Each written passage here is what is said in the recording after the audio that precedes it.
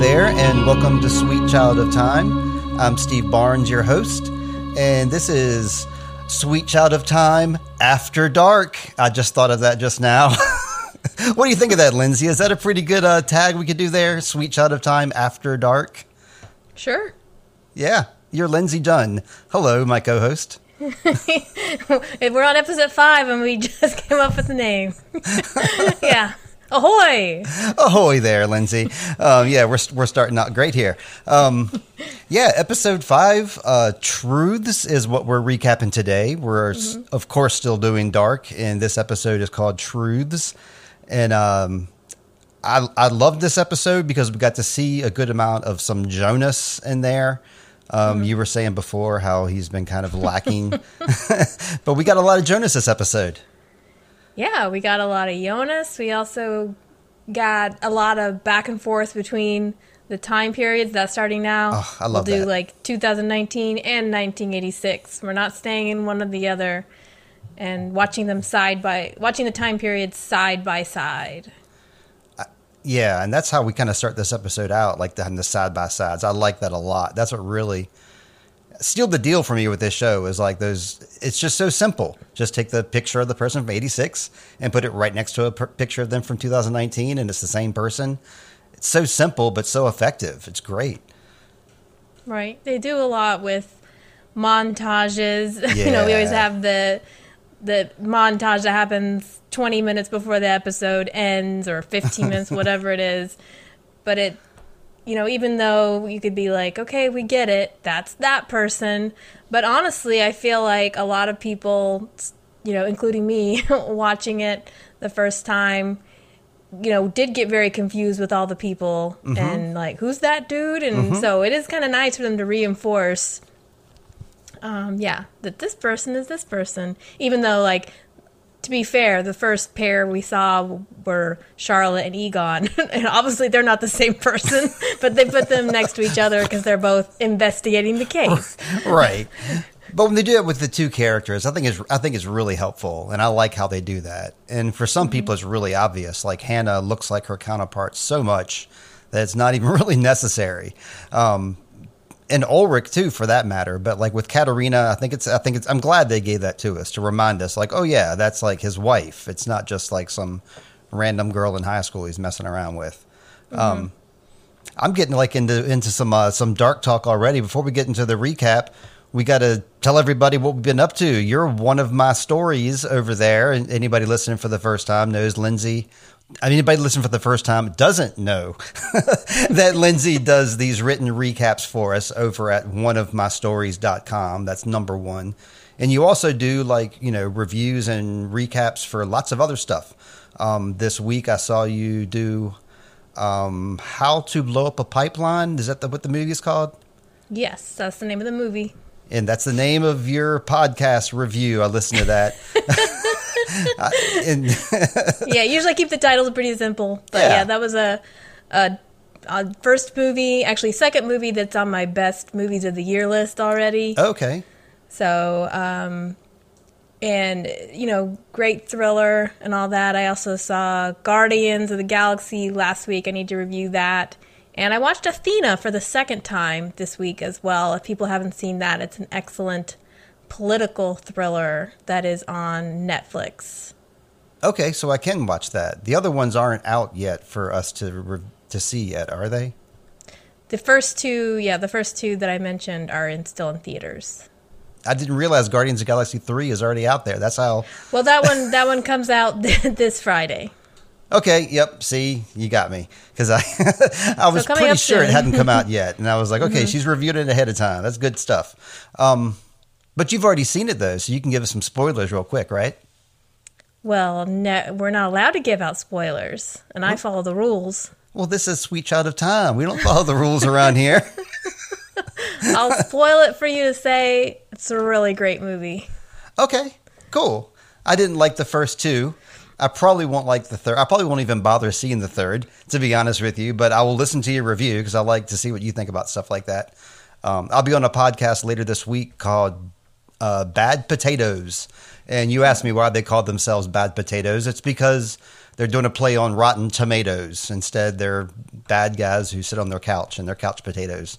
But we're talking about the movie, what is it called? It's with a train.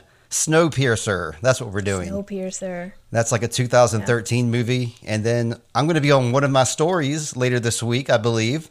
And we're talking about another 2013 film, Under the Skin. Nate's choice from Voidmaster. It was his choice. I don't know. We kind of led him that direction, I guess, right? I don't think we tried to have Nate pick, and we ended up giving him some choices, and this was perhaps the least offensive. I don't know. It's fine. We're going to have a great discussion, but it'll be fun to pair up with Nate again. Yeah, right on. I'm looking forward to it. And that's not tomorrow. Anyways, right now is our recap of Dark, episode 5, Truths. Do you want to start us out with a recap, Lindsay? Yeah, absolutely. In the last episode, we were hitting so many dead ends, and, we have a third boy that's gone missing, Yassine. Right. Mm-hmm. And in the show, the episode starts with the parallel shots of Egon, Charlotte, Hannah, Ulrich, and Inez in 1986 and 2019, reminding us, as we said, that the story contains multiple time periods, and we're watching these characters in both timelines. And they've aged 33 years, but everybody's stories seems to be repeating themselves in some way. Oh, back to that theme of doubling, right? We can go back. Yeah. Just because we left that past episode doesn't mean we've gone anywhere. And in fact, when I saw this episode was called Truths, Steve, I was thinking which episode? There was an episode that was 2, I think, that was Lies. Mm-hmm, that's right. So I was like, well, gosh, are they mirroring the episode titles now? So I had to look real closely at that, and I didn't see a really great pattern there they were doing. But we had our secrets, we had our lies, and now we're getting into some truths. There are a lot of truths revealed in this episode, actually. So, I mean, this episode title is not lying to us. Yeah. We also see Bartosz is trying to call Martha. Marta is trying to call Jonas. And nobody's trying to talk to the same... nobody's trying to talk to the same person. Yeah. They're all reaching out to a different person. It's a typical love triangle. Just a few things with the colors also that Ulrich is examining this game piece that is yellow in color. And I believe that might be one of the parts of Mikkel's magic trick that was under the cups, perhaps. That's right. Yep. But he's examining that very closely, something I had not noticed, just noticed for the first time in this watch. And Jonas is looking at that red cord, of course, that he got on the bike. Yep. So, I want to maybe hear all your thoughts about all of this, but one thing that always strikes me as interesting is we know Jonas is interested in Marta.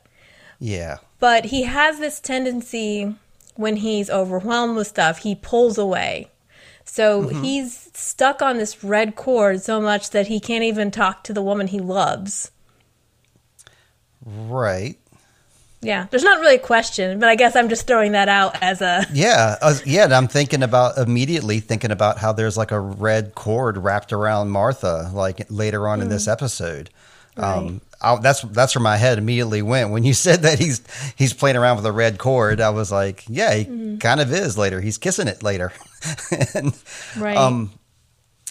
I guess my biggest thought about too is maybe I'm veering off from what you were asking me, but we were talking about the, significantly, Hannah's doing the same thing again, like obsessing over Ulrich. But then you see Inez, and you see like young and old Inez, and I think that is like the first of like the 3-part reveal about Mikkel later in the episode. I think just putting those 2 Inezes together is like your first clue that perhaps, Mikkel could be Michael. I think that's like the first time that, I mean, it happened before this too.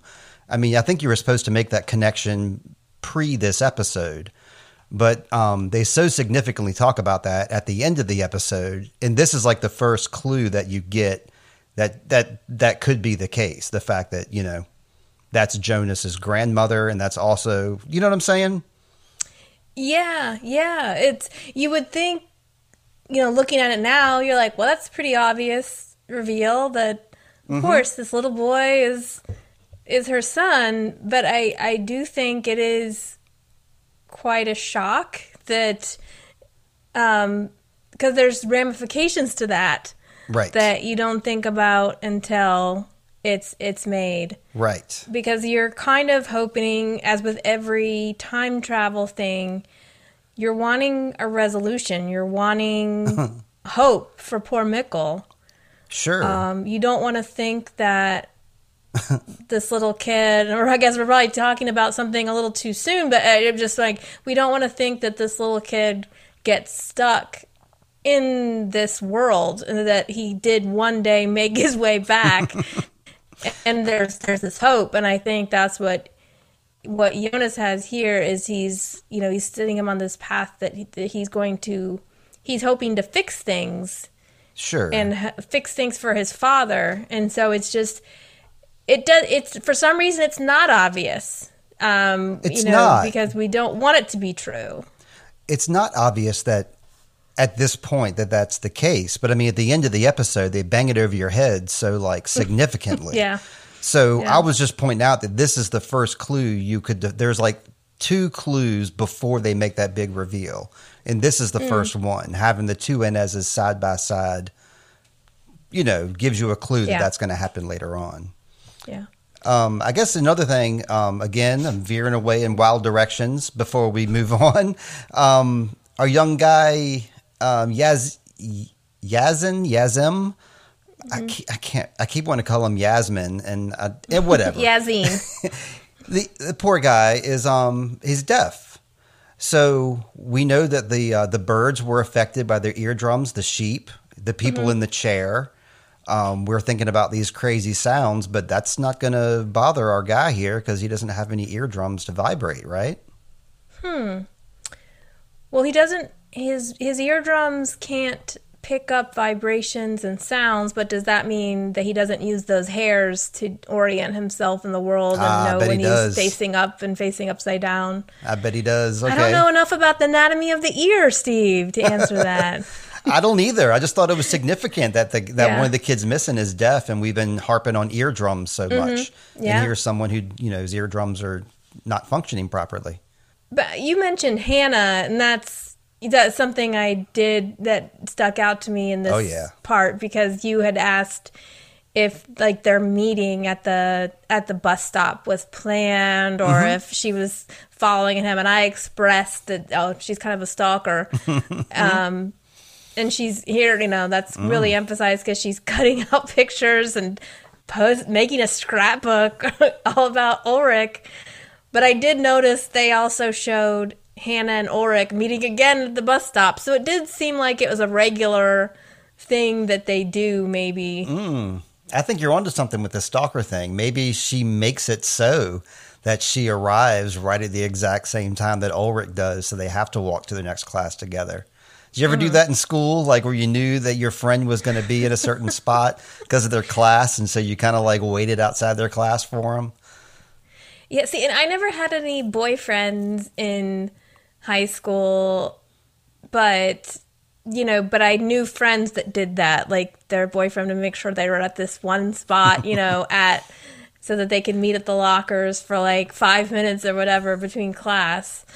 But that never happened to me. But yeah, I mean, I used to hang out at certain places that guys I had a crush on might come. Yeah, but it wasn't at school. So you're a little bit of a stalker, but not at school. Just like I can stalk with the best of them, as all librarians can. That's what I wanted to hear. Yeah. Anything else for this opening? No, I think I ruined enough when I brought up the whole Michael thing. I think I'm good for now. Okay. So we're now in Winden in 2019, and the radio commentator lets us know that the third boy's gone missing and that no clues or progress has been made, just like with Egon. And there's angry crowds standing outside when Ulrich pulls up. And the camera shows Egon looking at evidence in 1986 and Charlotte in 2019, reminding us that both of them were stuck. And I actually was thinking, in another episode, the radio person was saying, while Egon's sitting there. So it's such a repeat here for Ulrich. Big time. He's experiencing all the dissension that Egon did in his time. And why is he experiencing this angry crowd? I mean, this crowd is putting their anger on the wrong person. I mean, this is the guy whose kid is missing. So there's no reason for them to be all like, y'all cops should be doing more. He's like, I know I'm here. I'm here at the station. It's my kid. I'm trying, buddy. I just thought that was kind of weird how the crowd was, angry about the kids being missing. And here's one of the parents. Yeah. Do people know that it's his kid, though? Like, no, I mean, obviously the people that are his friends do, but this general angry crowd of nameless people. I'm sure. I mean, the kid's name is, Mikkel Ulrich's kid. What's their last name? What is Ulrich's last name? Nielsen. Yeah, there you go. I mean, I'm sure they put the two together. Like, I don't know. Maybe they don't know. Yeah. I guess like those randos. I mean, if they're pissed off enough about the kids being missing, then they probably know some things about the case. I would think they're not just blindly out there. But I'm harping on something that's inconsequential anyway. Okay, back at the Doppler house, Charlotte is interrogating Elizabeth about Noah, the man she met in the woods, and she tells Elizabeth about Yasin being missing and is asking her to really think about what it was like to meet Noah. And it seems like a pretty good conversation you might have with a witness, but this is her daughter. Right. And she's interrogating her like suspect number X. Elizabeth's kind of, she's very in tears, trying not to break down, but she manages to tell Charlotte that the man was as tall as her dad and he had blue eyes and wore a hat. And when Peter's kind of hovering in the doorway, and I almost expected him to speak up, while she was doing it, but he waits till, as good parents do, you're not supposed to argue in front of the kids. That's right. Yep. He waits until she's done to kind of corner her and be like, "Why are you talking to your daughter like that?" I mean, he's right to be upset because she was being, a little cold with her. Especially, she was just missing. This is like her boyfriend. I mean, come on, Mom. I mean, but Charlotte is I keep doing that. Elizabeth is a pretty wise, well put together 8-year-old. She takes this information pretty maturely, all things considered, and is able to provide some information to her mom instead of just, like a normal 8-year-old might just get really upset. And that's all you can do is just, let your kid, cry it out or freak out. She had the wherewithal to answer questions from her police captain mom. And Peter was right about that. But Peter also, when Charlotte turned around and started interrogating him, which I know is where we're leading to next, which is what she does. She's like, "Where were you? It's your turn for the interrogation." He is really bad. He is very bad at deflecting, doesn't answer her questions directly, gets looks on his face when she asks certain questions. He still seems pretty guilty at this point. Like he can't answer her questions. He's deflecting. Right. Yeah, he seemed to be a little bit at war with himself. I felt like he did want to confess because it wasn't like, with later on when Katerina asked Ulrich, "Are you cheating on me?" He immediately is like, "No, I'm not doing that." Peter, to his credit, has a real long pause before he negates everything. So I think he's sort of, at this point, Peter, before he was wanting to talk to Charlotte, right? He was calling her. Yeah, that's right. But the way that she's acting in this moment, he doesn't like so much that he's now doubling down and being like, he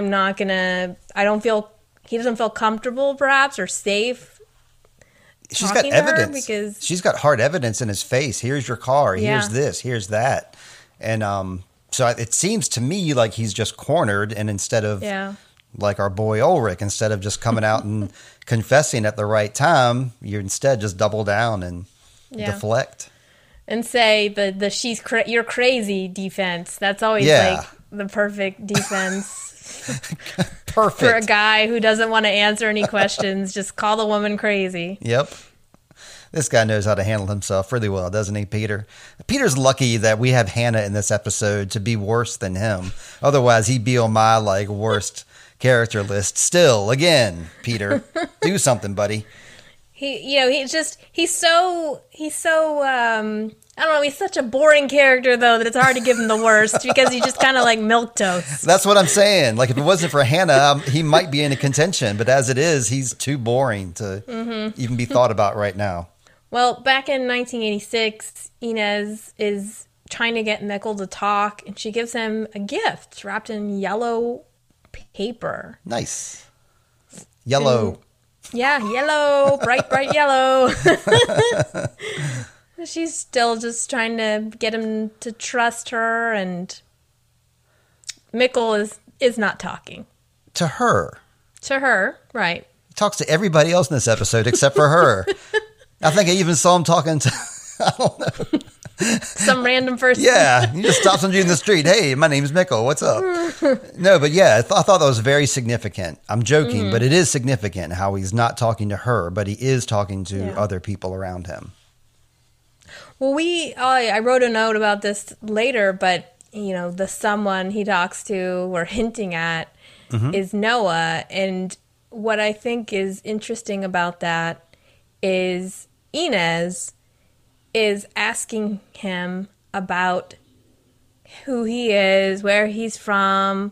Okay. She's not saying, you have to tell me what happened to you, but, she's interrogating him. She's trying to get him to talk about things that he's not ready to reveal or that are kind of sensitive or key information, whereas Noah and Hannah are just talking to him about everyday things. Right. And I know this is, we're talking about a show here, but I want to compliment the showrunners for just writing this, because it's very true that if you're in front of a kid that is traumatized, asking them questions about why they're traumatized does not work for opening up. Right. You have to start with small talk and, get them to warm up to you or talk to them. You don't go directly for the key information. You talk around it and you get them to get comfortable with you, and maybe you get to the point where they would talk to you about more important topics.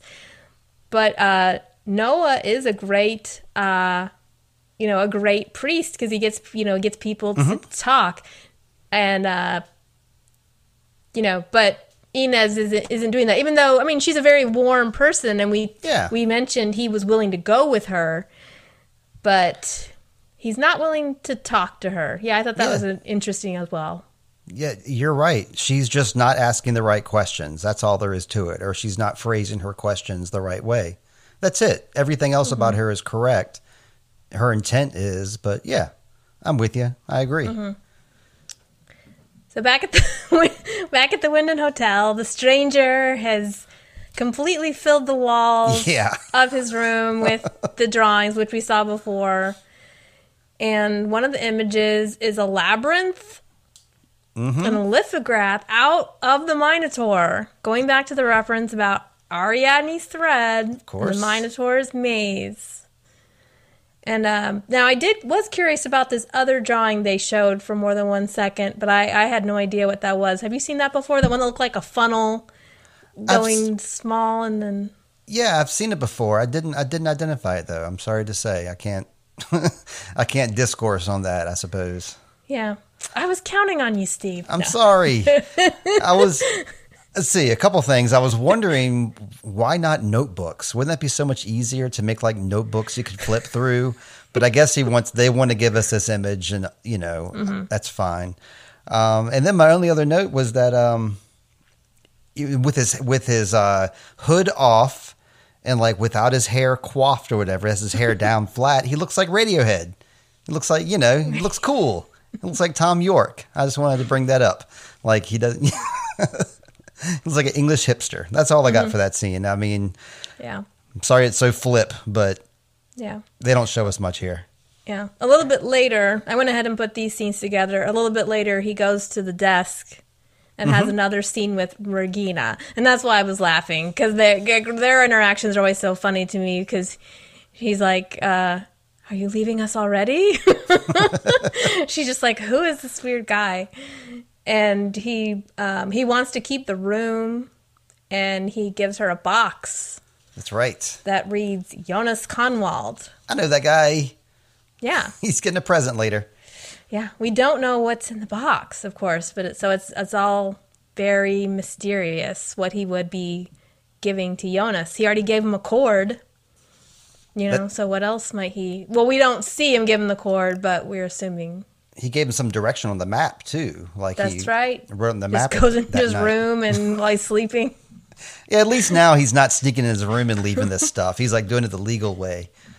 Yeah, I mean, I guess why didn't he just leave the box in the room when he came? I guess it wasn't the right time. Yeah, it wasn't the right time. He had to wait till the right date. Yep. Mm-hmm. Oh, yeah, that's exactly right. He knows what he's doing here. He's clocking everything in. Mm-hmm. Man, this must be a lot to keep track of. For our friend. Well, yeah, so far we got a little bit. I think as time goes on, he's got a lot more to keep track of. I think these first few steps are probably the easiest, and as time goes on, it might get a little more complicated. Mm-hmm. Yeah. But it would be, I mean, we remember in episode 1, we had Inez like counting down the minutes till she opened that letter. Yeah. Right? Yeah. But imagine the stranger, how long has he been hanging out waiting to deliver this box, for instance? Like if you have it, like let's say theoretically that 5 years from now you need to deliver this box to this person. Like how hard would it be to like not just give him the box right now? I don't know. It's like it'd be impossible. Yeah, it'd be really hard. But I guess if like fate depends on it, then I guess I would steel myself as much as I could. Right. It'd be tough, though. I don't know. It'd be pretty tough. Back at his house, Bartosz is still trying to call Marta. You gotta, hand it to this guy. He doesn't give up easily. No, he does not. Yep. Well, I mean, he's rich. These rich guys are used to getting what they want. He looks at the cell phone that was from the bag of dope and sees the message that there's only one attempt remaining. So he did do a second one that we didn't see. That's right. And then the phone begins ringing from an unknown caller. Bartosz answers the phone, then a voice says, "Bartosz, this is Noah." It's Noah again. And that's very surprising to all of us. Like, it was so fun. Like, the phone rang. That's exactly what you wanted to happen at that moment. And it happened. I was so happy about that. I'm curious about what this connection is. Like I've told you before, I told you what I remember about this show, but this is a thread that I do not remember at all. So I'm looking forward to seeing what happens with Bartosz, the drugs, the phone, and our new guy, Noah, who's been talking to Elizabeth and now Bartosz. Yeah. Well, Hannah is having her own game of being ignored on the phone because Ulrich is ignoring her calls, and she decides to show up at his house, casserole in tow. Now, Steve, this would have been something she should have done earlier, right? Show up to help her friends out, deliver a casserole. We discussed this in episode 1. It's taken Hannah a while to get here. Desperation. I don't think she's showing up here like altruistically. She's trying to mess around with her boy. I think she's back to her stalker genes again, just like when she was a kid. Yeah, it would be. I wonder what sort of. Wish they would have showed us what casserole she made, just because we haven't seen Hannah cook anything yet. I mean, we haven't seen anybody cook anything, but all she That's seems true. to do is drink wine and smoke cigarettes. So You're right. And if you've ever, I don't know, been around a smoker, like their food sometimes smell like smoke. I don't know. She smokes in the house too, openly, so Yeah. the house probably stinks. So Hannah's posing as the good friend and neighbor. Katerina doesn't really seem too excited to let her in, but she says, "Do you want to come in?" Because Hannah's just standing there in the rain. And so Hannah comes in and she's asking how the kids are, and oh, by the way, where's my good buddy Ulrich? And he's in the shower, comes down and finds Hannah, and seems not too pleased to see her. Right. He's going to go back to work, and Hannah asks for a ride home, and Ulrich has no choice. If he refuses, he looks like a total a-hole. But I did notice, Steve, that as Hannah leaves, Katerina gives her a hug and gives a big old sniff into the shoulder and the neck. There was nothing mistakable about this sniff. Nope. And then she locked eyes with Ulrich right after she did that. So she knows, automatically she knows.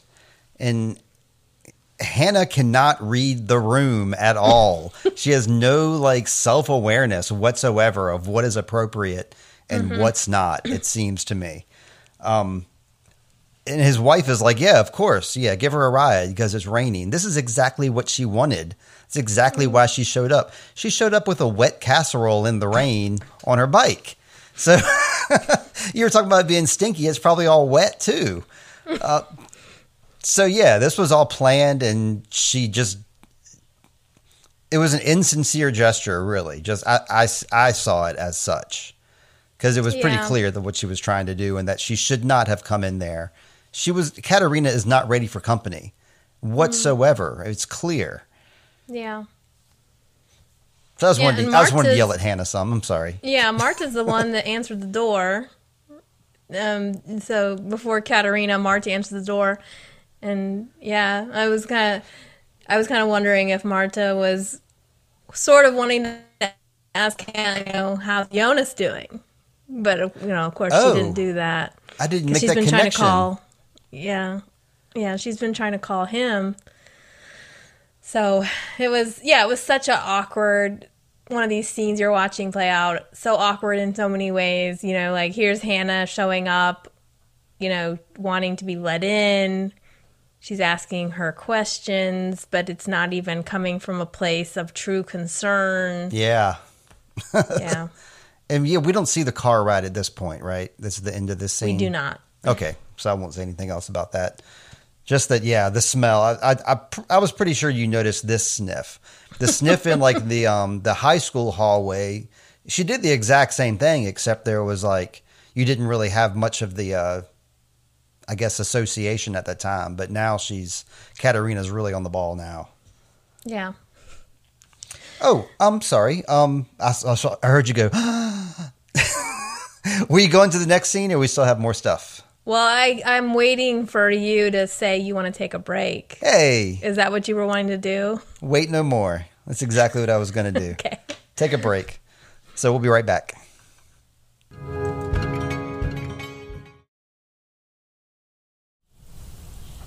Hey, this is Steve, and we're back from break now. I lost a little bit of audio with me and Lindsay, but this next scene we're getting ready to get into is we got Bartosz and Jonas, and they're in Bartosz's house, and they're playing video games and smoking weed. And here we go with me and Lindsay. Yes. Because Bartosz and Jonas certainly are. Oh, okay. I thought we were going to do a quiz, and you're going to have me go smoke some weed ahead of time. Yes, the boys are having a good old American time here. Yeah, this is what you do when I guess you can't get a hold of you're drowning your sorrows about women. You just bro up and play some video games. Makes total sense. And Bartosz is almost, I don't know, not like Hannah's doing, but he's sort of doing the same thing with Jonas. Have you talked to Marta? You know, like, He's have you better heard from at her? He's a little bit better. He actually tries to hang out with Jonas here. Yeah. But he's lonely and isn't, is sad about Marta. So he's just playing these, they play video games, and he tells Jonas that he's meeting Eric's dealer tonight. And Jonas almost, seems to laugh for a minute, but Bartosz is like, nope, I'm serious, and I really want you to come, and can I count on you? And Jonas says, absolutely, always. Always, right, Jonas? Well, I think his intention was, at this point, yes. I don't think he had any intention of, lying to Bartosz here, but, just things come up sometimes. Things named Marta. We got a confirmation that Jonas is in therapy and that Jonas was in an institution of some sort while he was allegedly in France. So apparently everybody did know that his dad died, but they did not know that he went into an institution. They just thought that, he was taking some time off in France, thanks to Bartosz. So we got a little confirmation on that story. Not like we were dying about it, but the confirmation is there nonetheless. What do you think about their friendship at this point? Like in the first episode, you were not too hot on Bartosz, and of course we're set up to sort of not like him because we're in Jonas's eyes from the beginning, and we're kind of like, oh, you stole his girl, dude. But I don't know, what do you think now? Have you changed your assessment, or are you still like, man, Bartosz is a jerk? No, he hasn't done anything to arouse my jerk meter. I mean, all he's trying to do is get in touch with Martha, and she's not getting back in touch with him. So for all we know, he's concerned about Mikkel too. Or, So no, I guess the answer is no. I don't see much happening that makes me dislike him right now as much as we did that first episode. Yeah. He seems like a typical, he just seems like an average guy, I think. Yeah. But also you sort of, I guess I feel sort of bad for him that he was all into Marta and now she's avoiding him. That never feels good to be avoided. Right. And yeah, so you kind of feel like he's acting a little pathetic here. But not in a way that's despicable. He's just kind of being a little hangdog about the whole thing. Yeah, and he shouldn't get. Now that you mention it, he does kind of snap at Jonas for doing like a bad move in the game. But it's not like he snapped too hard. But he did kind of like they did show us that he got upset with Jonas at a bad gaming move. So maybe that's... No, I just thought that's normal stuff. You're right. I'm grasping at straws here. I got nothing against Bartosz at this point. Charlotte is examining the pocket watch that Noah gave Elizabeth. Oh, we just got like a quick shot of that? Yeah, so she doesn't recognize this, does she? She's still looking at it and looking at the picture of Mikkel, and she's just in that room. The stranger has his murder board. Charlotte has her murder board, right, too, with all the clues. The scene doesn't last very long, but I did want to point out that Charlotte is still thinking about that pocket watch. Yeah. And it's an interesting cut because she looks at the pocket watch, and then the next scene, we meet Noah. We see Noah for the first time. Oh, yeah, right. Okay. And Noah's the one that, gave Elizabeth the watch. Yep. So... Okay. So back at the hospital in 1986, Noah is talking to Mikkel. And I love this scene. It's a great scene. He asks Mikkel if he believes in God. And like you said, Mikkel is ready to open up to Noah. Yeah. Noah's good with kids, apparently. We know he got Elizabeth to talk to him, that they had a good conversation, and Elizabeth didn't think anything of it, right? So, yeah. But I think when Noah asks if he believes in God, what sort of gets Mikkel to ask is he asks him directly about a topic that his father has talked to him before. Ulrich, he tells Noah, well, my dad says, so he's excited to talk about what his dad says, like kids are. Well, my dad says. I thought that was really cute. But he tells him that his dad taught him about the Big Bang and evolution. And like a good ministry person does, Noah doesn't argue or tell him he's wrong, but he congratulates him on questioning things. Exactly. But ends by saying that God has a plan for everyone, and sometimes it's also good to question people who question things. He's right. I mean, you can't argue with this guy. I mean, I'm geared up to not like him based on a few things, but he treats Mikkel's skepticism very well and good stride.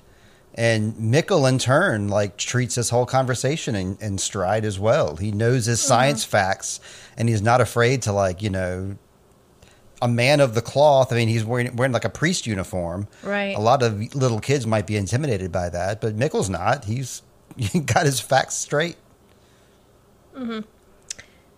And the talk, though, might be confusing for somebody like Mikkel. He's got, he has his beliefs that he's worked out. Noah, like we said, doesn't argue about him, but then it's like, well, I should question people that question things, so should I question you? I don't know. I was thinking this is like a rabbit hole discussion that could make somebody really think, and I think that would appeal to somebody like Mikkel, who clearly likes thinking about things. But I think it's also good. In this episode, we actually start coming into contact with the concept of worldview and characters who have worldviews and how they see the world. And Noah is one of the first people to espouse a worldview. He talks about that God has a plan for everybody. So if that's his philosophy he expounds to this child, then that must be his philosophy, and it might be the thing that drives him. Okay.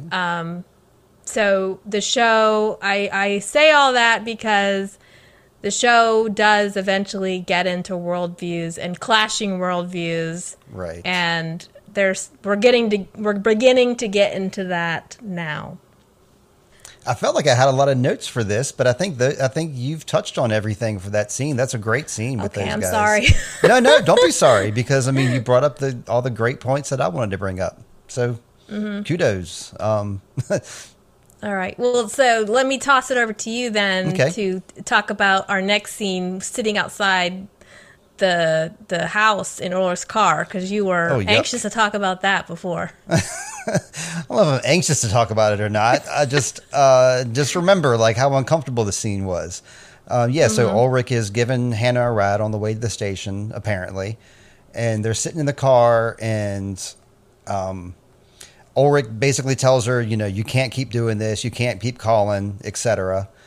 Hannah's upset, and she tells him that he's not going to get rid of her that easy, and she's not going to stop calling him. She's pretty adamant. He does the old lean in, and almost for a second you think he's going to give her a smooch, but he doesn't. He opens up that door and is like, there's the door, please leave, Hannah. And she gets out of the car, but she makes it clear that that's not the last we're going to see of her, and that she's going to keep bugging him. So yeah, kind of like, this is like an unstable connection that we have. Like that's what I was thinking about with Hannah here. He left her very unstable, so you do not know what she's going to do next. Maybe think about like an electric connection, how you have like an unstable connection. The lights might flicker. The light might blow up. It might go out. You don't know what's going to happen. You either take the light out or you put it in, one or the other. But it's left here kind of hanging. So we don't know where she's going to go next with this. And I don't know. Yeah. This is a classic. I feel like this is a classic case of escalation, because we've already seen he started ignoring her calls. Hannah shows up at his workplace. Right. At that interaction, Ulrich is like, I can't do this right now. So I feel like he was sort of leaving the door open for the future. Sure. Or at least, not, he's not, even if he's not really thinking about ever doing the future again with her, he's giving her the nice opportunity there, right? Like, right. He let her hug him. He was trying to talk to her, let her know, like, I'm just going through a hard time right now. Basically, like, it's not you, it's me, that kind of thing. Mm-hmm. But now she's gone a step too far. He didn't like it when she showed up for work, but he really doesn't like it when she comes to his house and is sitting right next to his wife and bringing casseroles and trying to get his attention, and just 5 minutes with him in the car. I mean, what was she going to do? A quickie in the car, or come in and let's toss in the sheets? I think she was ready for that. That's what she wanted. Yeah. I think that's Can the next... Can you give me a ride, I think the next step is like he's going to wake up and she's going to be like in bed between him and Katerina. She's like, hello. Got some rabbit stew for you over here. Yeah, so this leads us right in to a flashback. Oh, that's right. Where Hannah, and beautiful set of flashbacks actually, where we go from one character's flashback to another character and then back to the flashback. So Ulrich and Hannah are walking down the hall of the high school together, and he's talking about the Breakfast Club. Love it. And the quote, "When you grow up, your heart dies." And Ulrich is just gushing about this movie and how great it is, and how the characters, you think they became friends, but no, they really just stayed in their own pigeonholes, and it was false, and the real story is bleak. Nobody actually improved and got better. They were stuck in a life, and that sounds like how Ulrich feels about his life. Yeah, that's what he took from that movie, I guess. No future. Yeah. And Hannah's thinking, hey, let's go watch the movie together, you and me again, Ulrich is just too tuned out, though. As soon as he sees Katerina, he's ready to just leave Hannah behind, and she tries to do the Nielsen hitting thing, but I guess her hits aren't as effective as Magnus's are. Nope. But yeah, he goes up to Katerina, and they hold hands, and they're going to go have a smoke together, and Hannah is just left behind. At this point, they cut back to 2019, and there's Hannah again, and she looks pissed. Standing in the rain, alone again. Mm-hmm. Not only was that young actress who plays Hannah in 86 well cast because she looks like Hannah, she's also well cast because of her age. Like, she's obviously younger than Ulrich and Katerina. I mean, you can look at her and tell that, she's probably 3-4 years younger. She's shorter. It seems to me like she's less mature, right? Well, I wondered if it was that she was... It's hard to tell how old they were there. It could, sometimes there are certain girls that develop faster than other girls. Sure, and okay. It could be either one. It could be that she's a few years younger. That's what I kind of assumed. But then again, is she just the type that looks younger? Because, at one point she looks down her shirt to see if she has any breasts. Yep. So it could be she's just a slow developer. But poor thing, though. I mean, he's already going out with Katerina at this point.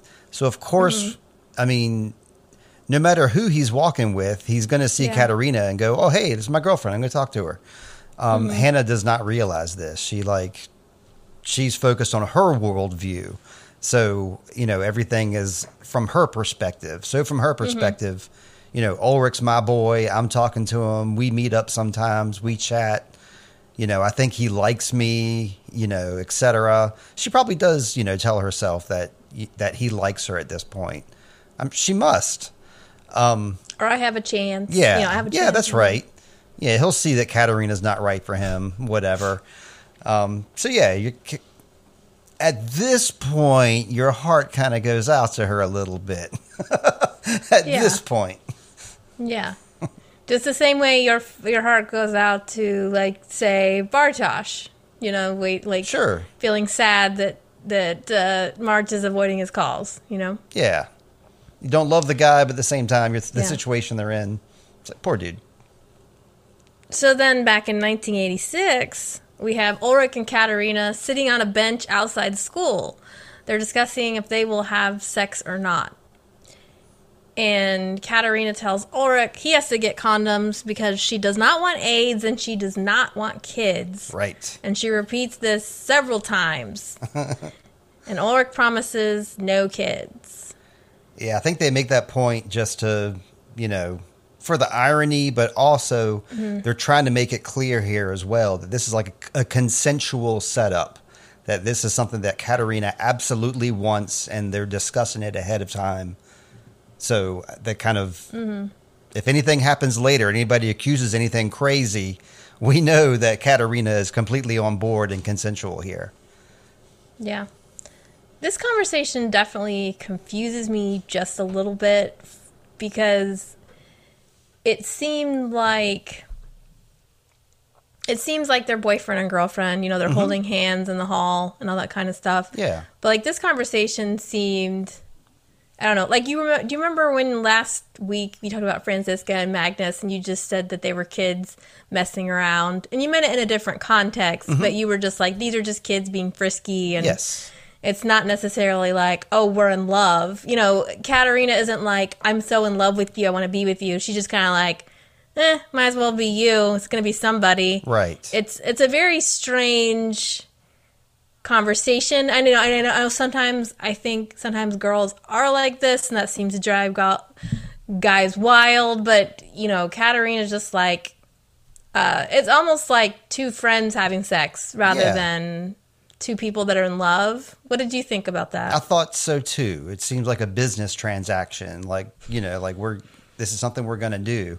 So at first I assumed that, that Katerina was just like a super planner. Like she has like these goals in mind and that she has to like check these things off her list as she gets older. And so I just figured like this is one of her things. Like I'm gonna lose my virginity. This is what's gonna happen. But then like when I watched it the second or third time, that's when I was thinking this scene's pretty much just here just to show us that they're having a consensual relationship. Just in case you missed anything. Yeah. That's kind of what I think. That this is just a plot server. I'm sorry to be so boring and mundane, but I do think that their cigarettes, they were a little too loose with those. Like when they were hugging and kissing, like his cigarette could have easily caught her hair on fire. I know she's wearing hairspray. It's 1986. I didn't like that. Yeah. Oh, and there was a name of a band on his backpack or her backpack. Oh, I didn't see that. And yeah, I meant to write it down because I was going to ask you if that was a real band, but I forget what it is now. Well, we're going to go back and look. Yeah. Anything else about this scene? Nope. Do not. Mm-hmm. So back at the hospital, a worker from Child Protective Services arrives and tells Inez they're going to come back Monday and take Mikkel to a children's home. And Inez is not too happy with this plan, and she's really worried that a children's home would squash a sensitive spirit like Mikkel. Right. So this is our big, strong second hint. Like this is step 2 of our 3-part reveal about Mikkel. Is like they're letting us know that Inez is kind of getting the I'm going to take care of this kid vibe. And it's coming pretty strong here. Yeah. Back in 2019, Ulrich and Charlotte have a conversation in the police this station. Is the scene, I think, of the show. I think. Oh, wow. Okay. You think this is the scene of the episode? I put a star next to it just because of what Charlotte says here. Yes. Okay. Yeah. It's I thought this scene, I'm not sure I agree it's the most important scene, but it is a really interesting scene for many reasons. Number one, this isn't a conversation. This is like Ulrich's confessional. He's not, he's not really asking for help. He kind of wants someone to talk to. Right. It's also interesting that he talks very openly with Charlotte about the fact that he's having an affair. They're partners. I guess, partners talk, but it's, these are things he's not telling his wife, but it's just obvious that he and Charlotte have a good, honest working relationship. And although we don't ever really see her confess to Ulrich. I guess she kind of does hear a little bit about her grandfather, but... A little bit, but... Yeah. I kind of almost got the vibe that Charlotte already knew about the affair. Mm-hmm. I mean, she probably did. Yeah. But still, it's... he's not honest with most people. Yeah, and she is one Charlotte. of the few. That's right. She gets the honor. Mm-hmm. Yeah. He's very ashamed that he's kind of taking after the person that he hated the most. And you alluded to this in a previous episode, Steve, that he perhaps became a police officer as an antithesis to Egon, like an FU to Egon. And he basically says exactly that here. He made the decision to become a policeman after his brother went missing and swore he would do everything different. And now he feels just the same as that person he despised. And he's cheating on his wife and a failure. And Charlotte mentions, he talks about it being 33 years ago. The number 33 comes up again. And so Charlotte then begins to speak about the 33-year cycle and that the calendars are off and that every 33 years, they're in alignment and things happen the same. Yeah, so you love this scene. So tell me how you feel about it. Well, I think in the first or second episode when I made that prediction, I bet this is why Ulrich became a police officer. I think I subconsciously remembered this scene. Because when Charlotte starts talking about the 33-year cycle, that really keened my interest a lot. So I think I might have tucked this information away, and that's how I made that connection so strongly in that episode. Everything she says here is true, and the alignment is correct because every 33 years, our solar calendar, which is 365 days, syncs up with the lunar calendar, which is 354 days long. So they're slightly different, but every 33 years, they're exactly the same. And the position of the moon, sun, and the earth are the same as well. So I just love this whole concept. And I think I love her grandfather already. And I think I know who her grandfather is. Does the regular show watcher not know that at this point? Right. Because they haven't made any kind of allusions. They do not know that, yeah. Okay, yeah, so I won't say. But, yeah, as soon as she started talking about her grandfather being obsessed with time, I was like, okay, that rings a bell now. But, yeah, this seems like the kind of thing that a show would just kind of make up just to, move the plot forward. Instead, I think the showrunners found out about this 33-year cycle and then based this show around a true, scientific anomaly. Mm-hmm. So why do you think it's the scene of this episode? For me, it's just a Steve Barnes thing because when she started talking about that cycle and just her and Ulrich, I just remember the first time I saw this show a couple years ago and how much this scene hit me and how that they kept talking about 33 and that number 33 is in my mind. And then Charlotte makes this, reference to 33. And then of course I Google it and I'm like, oh my God, it's true. What? And it's just such a neat revelation, I think. And so for somebody like me, I don't know. I just think connections are keen. Yeah, they are keen. I think that it's almost like we've been hearing it seems like it's happening again. 33 years ago, I remember seeing birds like this. So it almost seems like overkill to me at this point to say it so specifically because it's well, we've already said that. But I guess in a way, it's okay, now we're not going to hint anymore. We're just going to out and out tell you that there's this alignment of the lunar solar cycle, and it kind of lays a new step of the foundation for the show. So in that way, I can definitely see it's significant, and it is such an intriguing scene. I mean, I can just tell you physically, too. Like, it made the hairs on my arms stand up when I was listening to Charlotte talk about this. So, it really excited me. I liked it a lot. Yeah. That's why I got a star. A star. A star. So, in our next scene, we have a meet cute. Yeah, it is cute. Between Jonas Are they going to start dating? And the stranger. And Jonas is sitting on this bench near his father's grave, and the stranger walks up behind Jonas and tells him that he knew Jonas's father, and Jonas kind of is looking around like, are you talking to me? Like, do we know each other? And the stranger mentions that, and again he does. It's funny when he says, do we know each other? And then the stranger pause. Right. No. Yeah. But that's what we call a pregnant pause, right? Yeah. But I knew your father. Same as Peter's pregnant pause, right? So Michael Commonwealth saved his life. Yeah, that's neat. Yeah. And then he begins speaking in the philosophical mumbo jumbo I put here that narrator and Noah and Steve seem to enjoy. I do, but this wasn't the right time, stranger. I mean, you don't sit down on a bench and talk about death with a little kid you just meet. I mean, I don't know. I thought they came across a little heavy-handed here.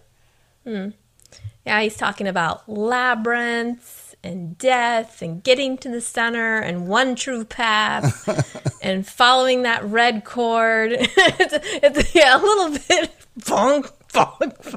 Oh, I like the red cord thing. Yeah, he did make mention of that. The red cord he put on his bike, the red cord around Martha. Pay close attention, Jonas. I'm giving you lots of hints, Jonas. Yeah, he's not good. He's not as good as Noah at this pillow talk, he's sort of beating Jonas over the head because he's like, now he will go to see the play and you just give me the red cord and I'm just going to say the words red cord and see if that strikes any. Yeah. But yeah, it's a fun scene here. He's got this suitcase with him and he's packing. He looks like he's going out of town and he just happens to stop by this graveyard to have a chat about death with Jonas. And he's like, maybe you should evaluate all your life decisions as he gets up. Yep. I mean, Jonas should be taking this seriously, not lightly like us now. Yeah. He should be.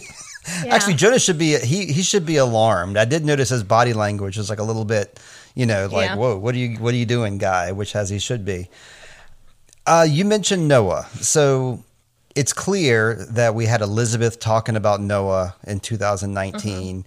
And then we see Noah talking to Mikkel in 1986. Oh, yes. So we're like, okay, so we got this clean cut priest. He's real clean. Got a nice clean haircut. Looks like Jude Law. I think it looks like Jude Law a little bit.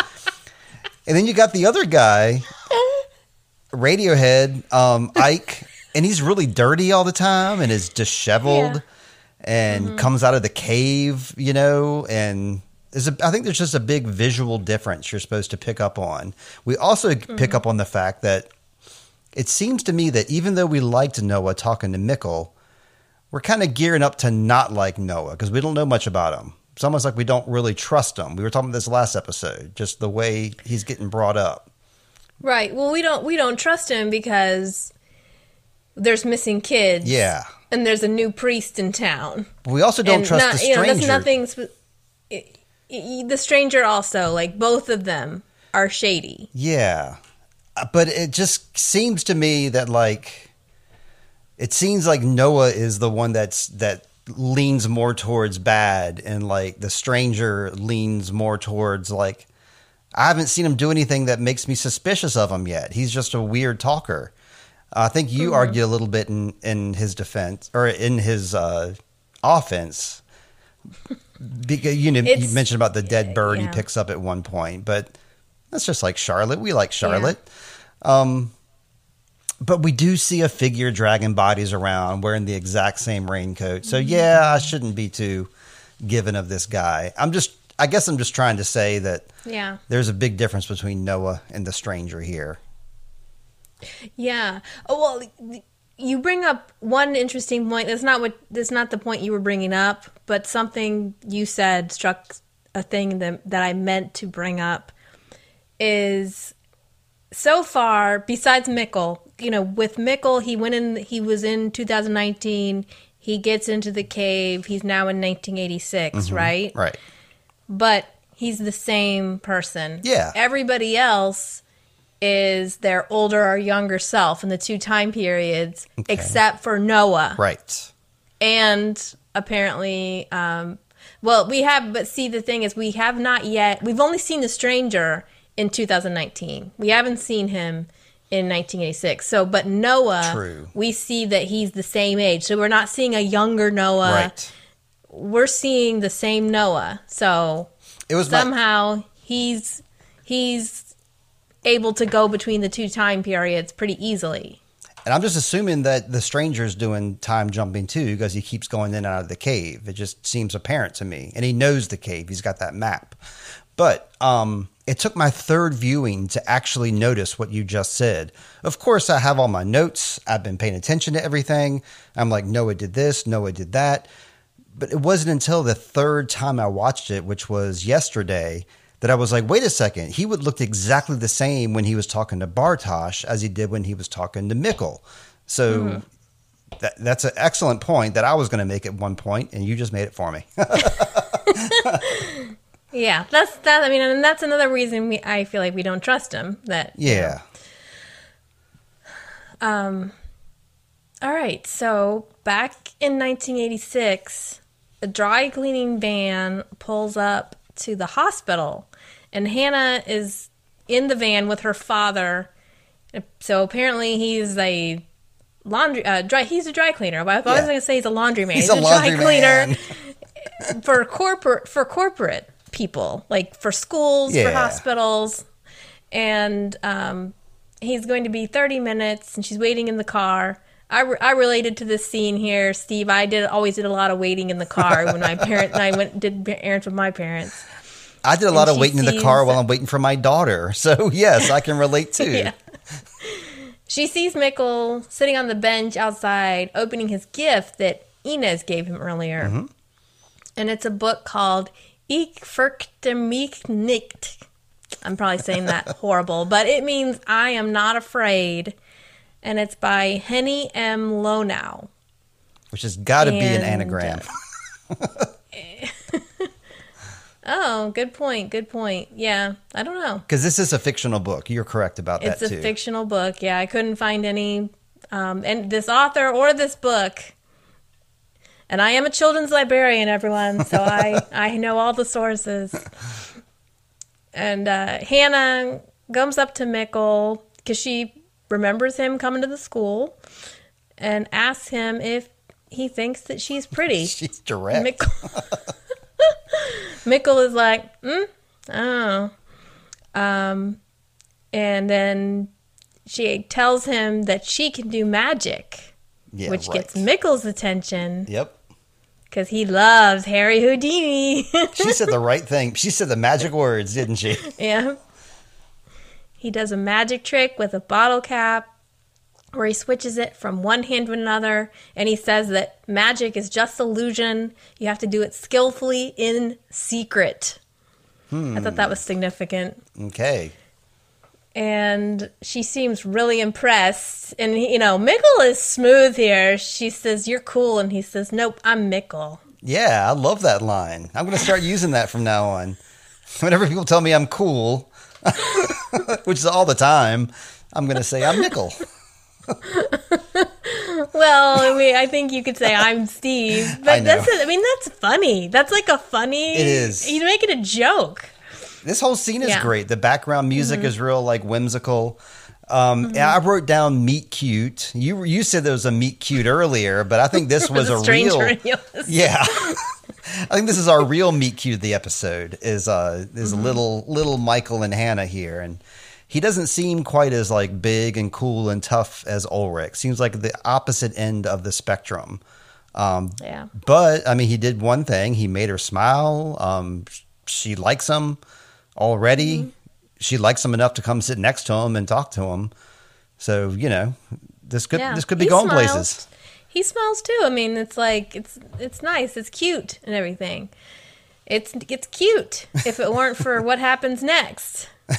Well, yeah. Well, let's see. Before that, though, I wrote down Mikkel talks to her, which doesn't seem that significant, but it is significant because he doesn't talk to Inez.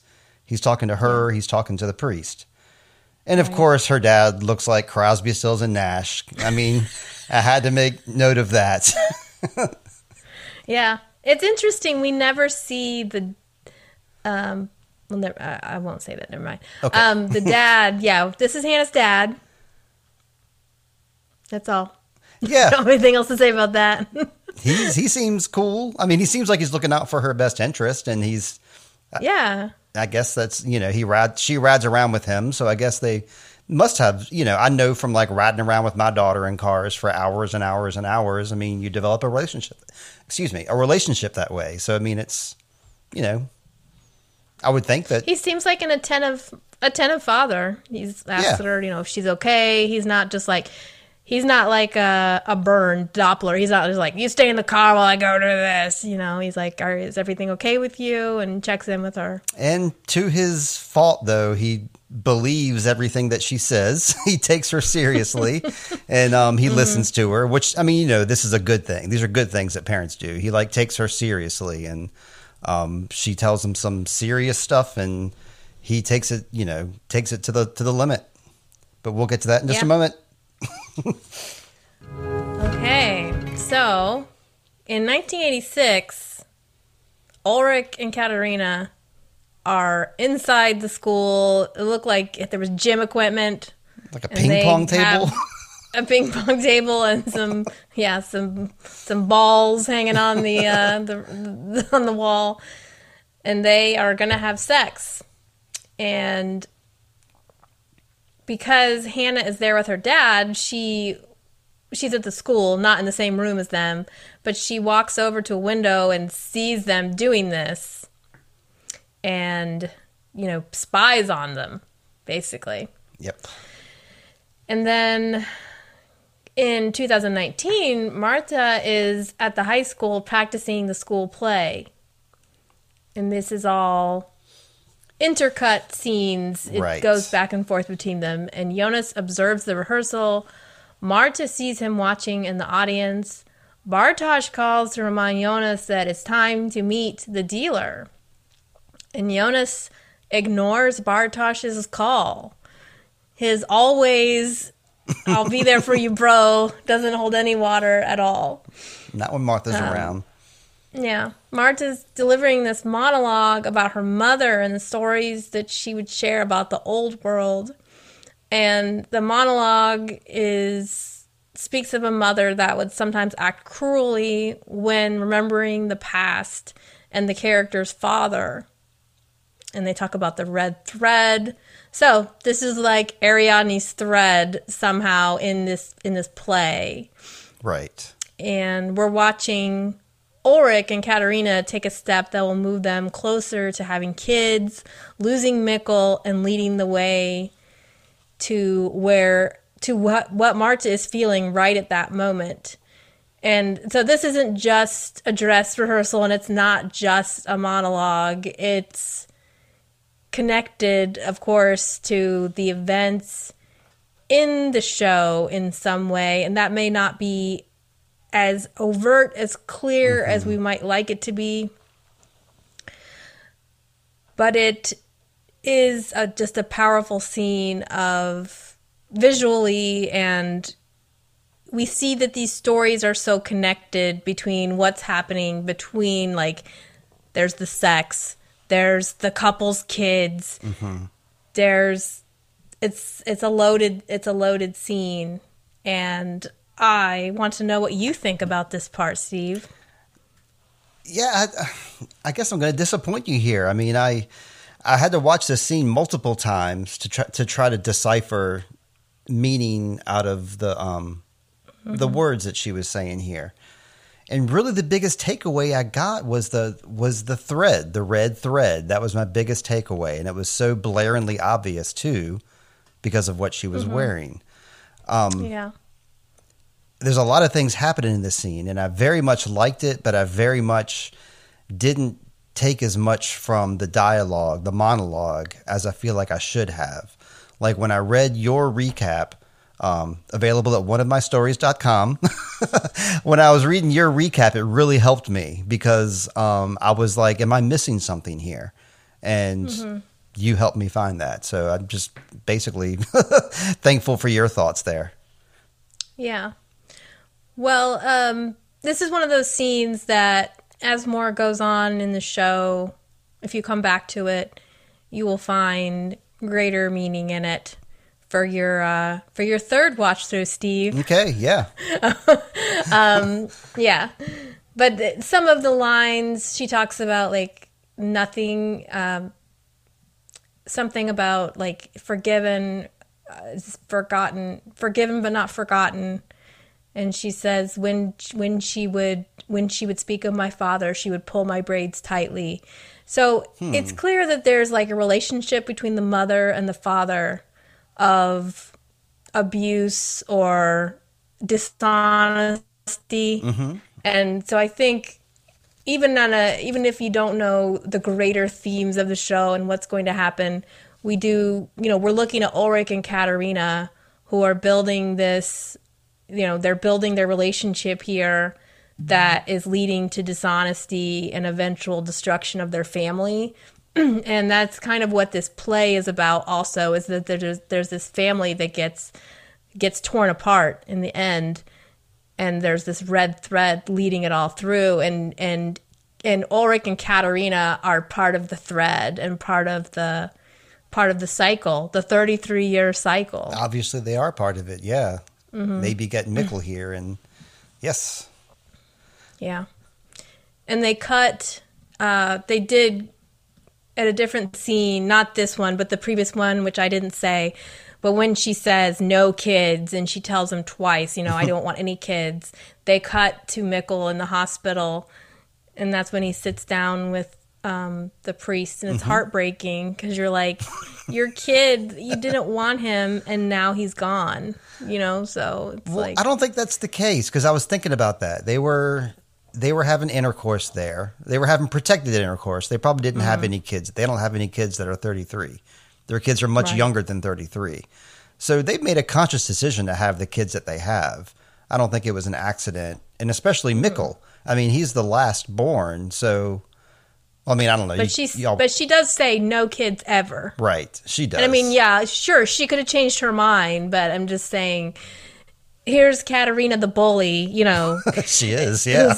who pushes him around, and she's like, I don't want any kids ever. Well, now he's gone, so you got your wish. Yeah. I don't know, it's kind of heartbreaking. Yeah, is it? It is. Yeah. After the play practice ends, Marta is in the dressing room, and there's a knock at the door. It's Jonas! Yay! And he wants to tell her that during the time he was gone, he wasn't in France. He was actually in a nut house. Yes. And that he was too ashamed to tell her the truth. And he's kind of stuttering and trying to decide what he wants to say here, but he does want to know if what happened between them last summer was real. And she nods yes, and then they kiss. Yeah, classic backstage scene here. And classic backstage scene. And he says here, like, he actually is talking here, like, if my father hadn't, saying, like, if his father hadn't killed himself, then things would be different with him and Marta, which is actually true. Which this is where you can, begin your head spinning a little bit. Like, maybe that was based on what we know going forward, we're not sure how much of a coincidence that is. Well, while this is all going on, Bartosz waits alone for his meeting, and Noah pulls up in a town car and tells Bartosz to get in. The two drive off, and here again, we're wondering what is going to happen to Bartosz. Is he the next victim in the scheme? At this point, it seems like it, that they're either going to have a drug situation or they're or he's going to be gone, just like Eric. Because Bartosz is not too old to be kidnapped. He's the same age as Eric. So, he's fair game. So, I was, a little nervous about the guy. And then you're like, wait a second, this Noah guy, that's, like I told you, it took me 3 viewings to for it to slap me in the face. Like, he hasn't aged a bit since he was talking to Mikkel back in 1986. Still has that handsome Jude Law look about him. Mm-hmm. Yeah. Speaking of Eric and the missing boys. One thing I think is interesting is Yassine and Mads, I think, are, about the same, they're the same age, whereas Eric is a little bit older. Yes.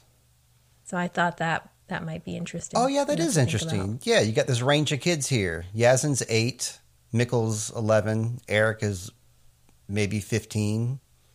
Something like that. And we know that, what happened with Mikkel is he's not in the torture room, obviously, but yeah, you're right. That age difference is pretty significant. Yeah. And Elizabeth, at some point they show that drawing that Elizabeth described Noah to the sketch artist. Yeah. And boy, she got every detail down to a penny, didn't she?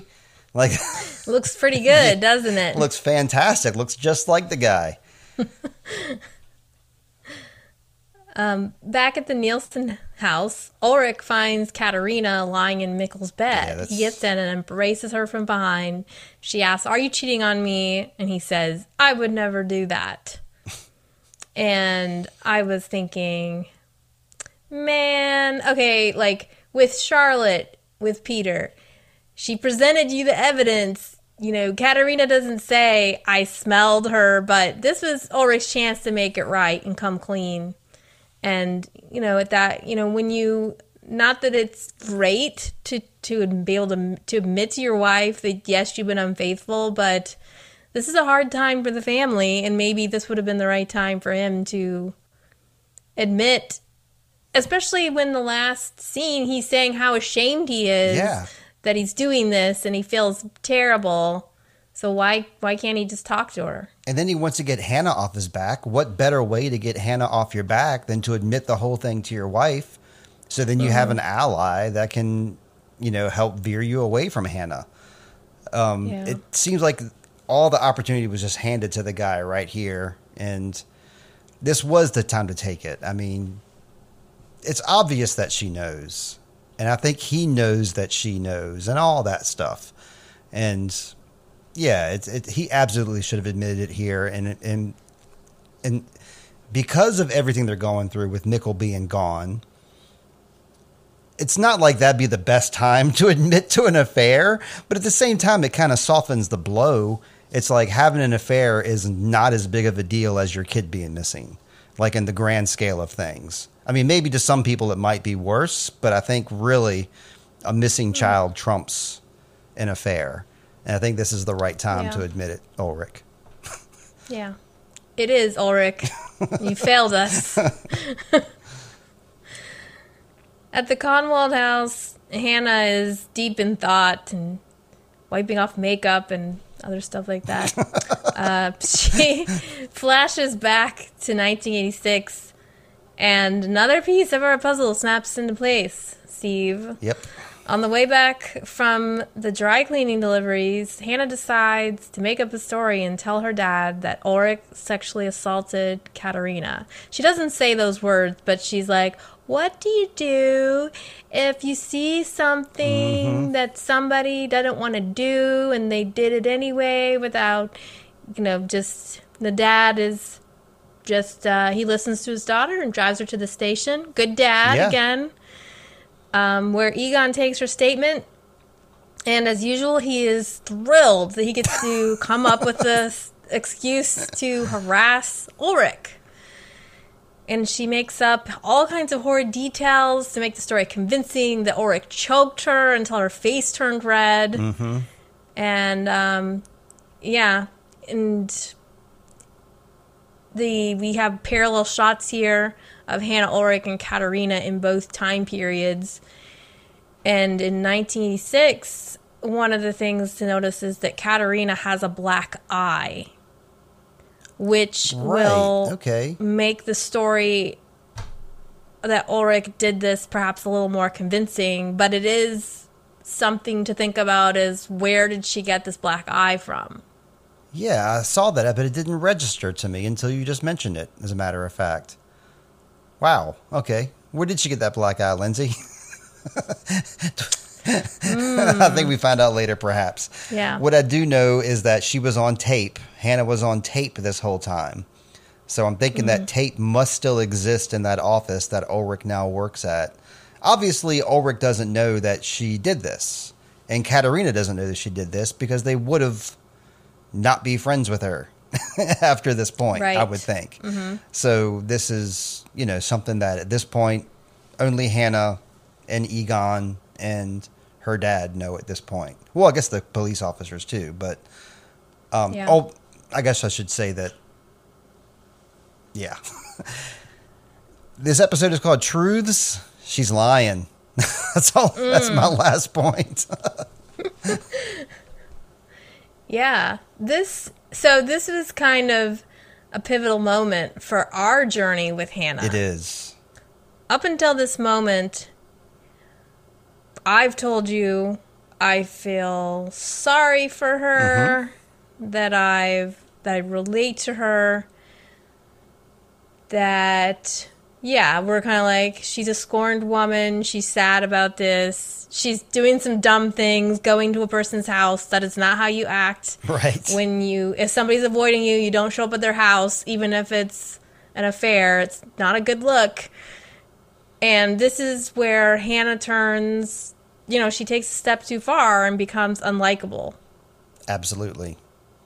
And I think all the steps were leading there. I mean, she was making like a little collage book of Ulrich, something like somebody obsessed would do. And I think she does have an obsession with him, and it's an unhealthy obsession. And we're seeing how bad it is now at this point. So like you said, we still want to have feelings for people even when they do terrible. I mean, not when they do terrible things, but you know what I mean. You want to have some forgiveness, but at this point in the story, we're all thumbs downing Hannah right now for every, like in 1986 and in 2019, both Hannahs are not showing their best colors right now. Yeah. So the stranger walks out of the cave with his suitcase, and he's on a mission. He's on a mission from God. And then Bartosz gets out of Noah's car. Thank goodness. We have no idea what happened to him. They don't show. And of course, you're like, oh, did he touch him in his private part? It's just that's the first thought I had watching the first time, is like, is this sexual abuse? I mean, I was thinking it was a drug talk. I didn't think a drug talk. I was relieved when he got out of the car, and that's what made me think, okay, this probably was just all about drugs. I mean, we don't know, like you said. I didn't think he was sexually assaulted, though. I got to say, my mind did not go there. He didn't look like he was traumatized. No, but Bartosz doesn't have the look of somebody. I don't know. I feel like he's the kind of person he's not very emotive, Yeah. Like, all right. So Jonas comes home, goes up to his room to find a care package. Yep. The box that the stranger asked Regina to deliver. Inside the box, we have 3 items, Steve. Yes. Number 1, a lantern shaped like a globe that you touch it and it turns on. It's like a touch lamp. It's a Dark Ways production cool flashlight. They love their cool flashlights. So modern. Yeah. A Geiger counter and the letter we saw in episode 1, written by Michael Conwell. Only the letter is really beaten up. Yeah. And looks like it's been through some wear and tear since it was last seen. which begs the question, how did it get there? The last time we saw the letter, right? It's in the box. It was in good condition. That Inez has. Yeah. It was in fine condition in that box. It was unopened. Pristine condition in that fine wooden box. And yeah, it's almost like the letter was tossed in there almost as an afterthought, even though it's the most important thing in the box.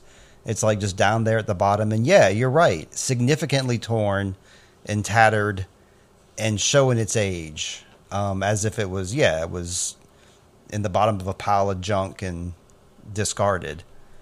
Mm-hmm. So yeah. A little interesting. Like it makes me wonder how it could be the same letter, but it is. Yeah. I guess we get to read it this time. Though. Two letters? Are there two letters? Is this the time? People used to make three. I wrote 3 copies of the letter, and I put one here and one there and one here.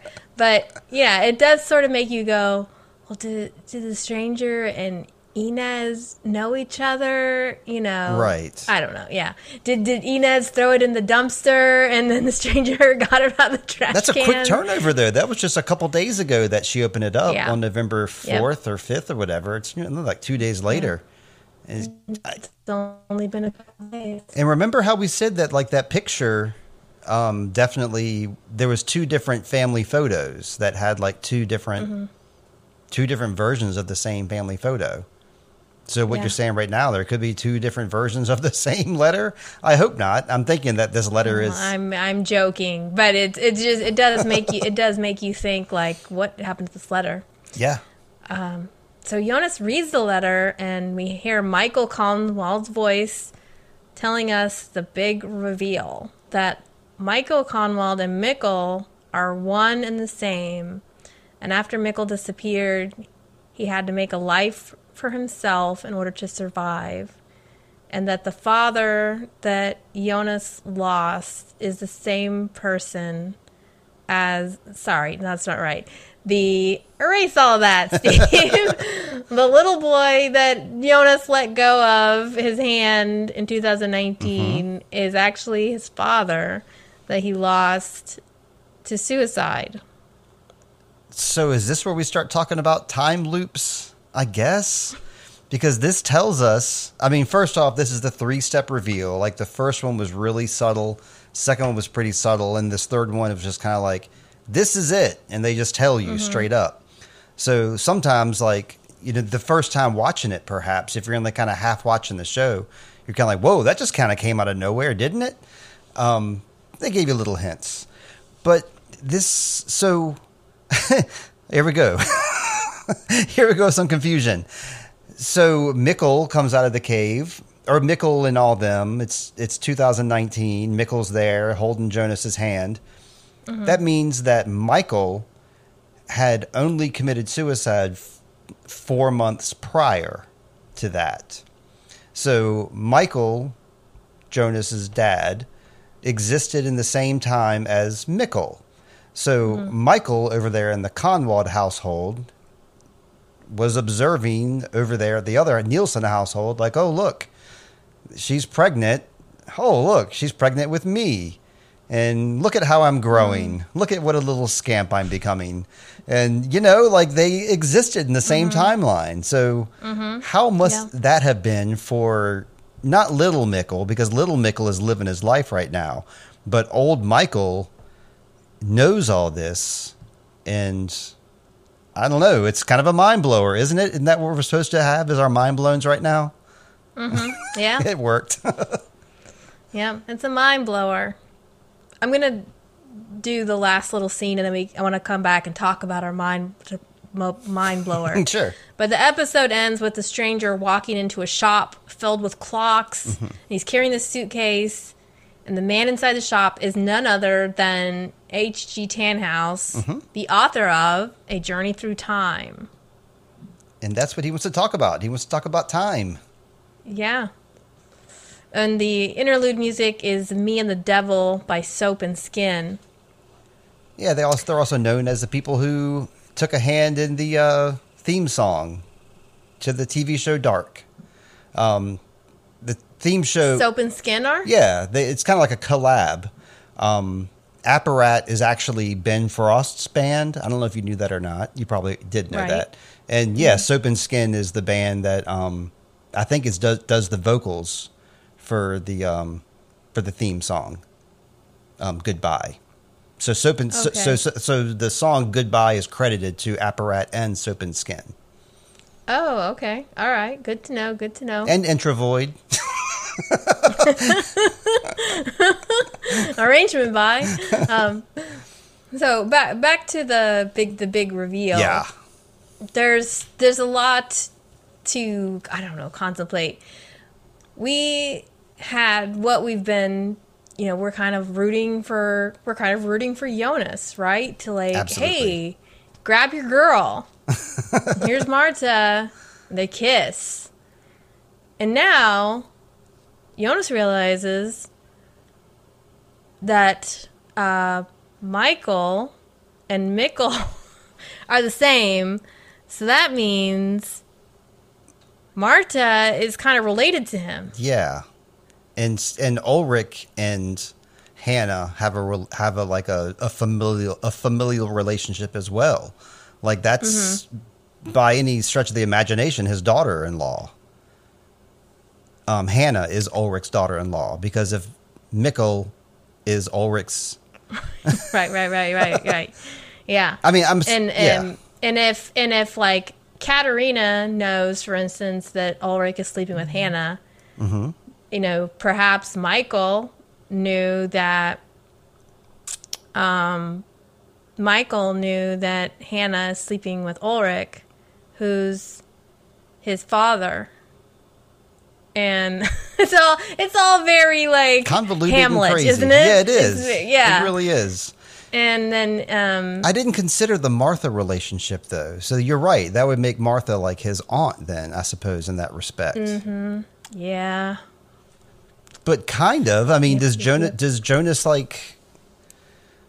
I would believe it. I'm gullible. I would believe it. Is Jonas a true believer like me? Is he believe in this as well? Or does he we don't really know at this point if he's skeptical or if he takes it at full value. I definitely believe it though. He's reading this letter, but it's that old cognitive dissonance, right? Sure. Something presents to you, you don't necessarily want to believe it, or you're not getting the full effect. It'd be a lot. I mean, it's a lot to take in. Yeah. I'm guessing he probably not taking in the full ramifications of every single aspect at this point.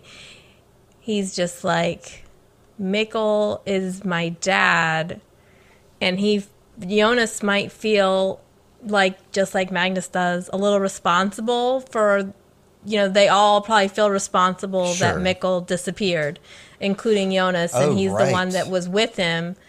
So now he's like, I let down Mikkel. He was feeling bad about that, and now he's realizing that was my dad. And also the coolness that, remember when Mikkel disappears, is when he sees the vision of his dad in the woods. That's right. Is the same at the same time when Mikkel, it's like one and the same. When Mikkel disappears, my dad appears, who's just killed himself in this vision. So I guess we know now that that's almost like a prophetic vision that Jonas had. Like his dad wasn't actually there in the woods at that moment, but Jonas had that vision. And I guess time did kind of at that moment. Because that's something I wondered too. Maybe you can answer. Like he was holding Mikkel's hand, and then Mikkel just kind of disappears. Well, the lights flickering, and it's dark, and he loses Mikkel's hand, and then when the lights come back on, Mikkel's gone. Sure. So I guess we're to take it that, because he comes out of the cave in the next episode. So I guess we're just to take it that, like, in the confusion, like, Mikkel just ran back to the cave, I suppose. We do find out later how it all happened. Okay. But yeah. I won't get ahead of myself then. Mikkel somehow got from that spot to somewhere else. Yeah, and I feel like, they're answering some questions for us pretty easily here. Like, they're basically handing us some of these answers, which tells me that there's other buried questions that we might be missing.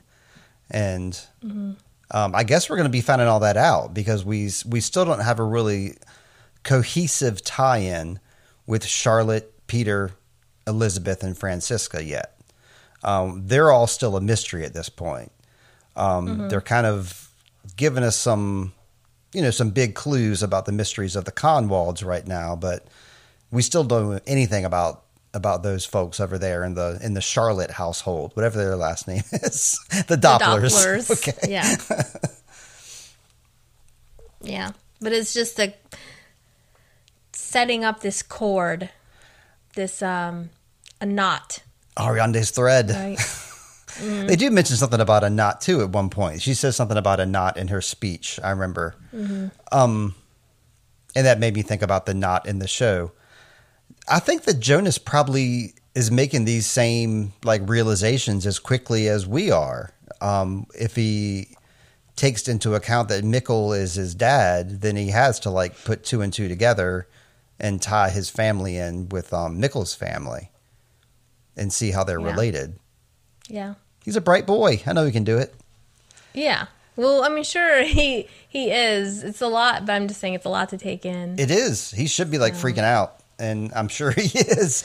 I know he wants to go back to those caves, though. That's something that he's really into. And now I think he has more direction to his caves. Now he has a Geiger counter, and now he has a cool lantern. So I think that's where everything is pushing him, is to the caves. He's got lights. He's got the Geiger counter. He's got a map with a new red thread marked off so he knows which way to go with a giant arrow that the stranger put there for him. Yep. But yeah, I like how this episode ends, in that little time shop. I've always, maybe because I saw something when I was a kid about a guy who sits in a clock shop all day and is a wizened old figure. And I think that's kind of almost a trope sometimes. But I don't know. It's great. And I love the fact the stranger goes in there, wants to talk time with this smart scientist dude. Yeah. I'm looking forward to more, Lindsay. I'm so glad we're doing this. Yeah. He's like, now that I've set Jonas up to discover the letter, now I'm going to go take a vacation and hang out with this old dude in a clock shop. That's right. It's like he's down in Cape Cod or something. But I got to assume this clock shop is in Winden, right? Well, I don't know. I can't assume that because, the dude, stranger dude said he's going to be gone for a couple of days. And then we see him go into the cave, but then he goes into the clock shop. So, there's no indication that's in Winden. I just made that connection just because everything else is happening in Winden. Mm-hmm. Yeah. I think it's okay to assume that. I'm going to keep on assuming it. It's the Winden clock shop. Winden clock shop, yep. But Lindsay, I think I don't have any other thoughts for this show right now. Do you? I don't. This is a great episode. Has a big reveal. So I think it's time to get into our character awards. Oh, yes, definitely. Am I going first or do you want to go first? I'm going to give you that choice. You can go first this time. Okay. I decided to give my favorite character award to a guy who's been overlooked this whole time, and he finally is getting some stuff done. He's finally getting his name out there. Congratulations, Jonas. You're my favorite character this episode because I want to see how you're dealing with this, and I want to see you into those caves. You gave Martha a smooch. I'm happy for him. So I got to give it up for Jonas this episode. How about you? I'm gonna give my best of for this episode to our buddy Noah. Noah, really? Noah. That's a shock. Noah the hot priest. Okay. You know, that character in Fleabag is called the hot priest. And no, we got our own hot priest here on Dark. But I liked, we've been waiting for the arrival of Noah. Sure. He has a great entrance. He knows how to talk to kids so that they open up to him. That's true. And sure, he might be a serial killer, but that doesn't mean he's not a great character, Steve. That's true. Okay. I'm just really surprised by that answer, but I can't fault you one bit because he wasn't like evil or anything. He was I liked how he talked to Nickel Mickle as well. Mm-hmm. All right, going on to our worst character here. I have a feeling we might be in alignment on this one again. Well, maybe we can narrow it down then. Do we dislike Hannah in 2019 or we dislike Hannah in 1986 more? I'm not sure, but it's definitely... Do we have to pick one or the other? I don't think so. The character? Yeah. I think we can just say Hannah takes the cake this episode. Like last episode, it was obviously Peter. This episode, it's obviously Hannah. Is that correct? Yeah, I'm afraid so. I mean, I could give it to Ulrich, give a secondary sneeze ball to Ulrich just because he's being a creep. But I mean, Hannah just outdid herself this episode, being as despicable as possible. I mean, accusing somebody of assault and going in and making a tape and making up horrid details when Egon already hates Ulrich. And she's just given more fuel, even though we don't like Ulrich either. Yeah. And falsely accusing somebody of sexual assault is a pretty big deal. It is. And then later in 2019, when she's like, she should be understanding that Ulrich has just lost one of his kids, but instead she's trying to get to hook up with him and trying to steal him away from Katerina. And that's just as bad. I mean, maybe not as bad, but her intentions are the same. She's trying to get what she wants and doesn't care who she hurts along the way to get what she wants. Mm-hmm. Very single-minded. I tell you. And yeah, I thought it was kind of interesting how I liked Jonas the most and liked Hannah the least. I was like, oh, mother, not like mother, like son. It's the opposite of that today. But who knows? Yeah. Maybe next episode Hannah's going to save somebody's life. I don't know. Maybe she'll go in the past and she'll save young little she'll stop young little Hannah from 1986 from doing that. I can only hope that's what's going to happen next episode. Hannah goes and rescues herself. I don't think it's going to happen though, is it? No future. Nope. Well, we've got a future. We've got like one of our shortest episodes here, Lindsay. I don't know how that happened, but we got right to business. I guess I'm good. Really? It's been 2 hours. Oh, okay. Oh, yeah, I guess so. My clock here says 108 minutes, which is 1 hour and 48 minutes, right? Well, let's just seize the day then.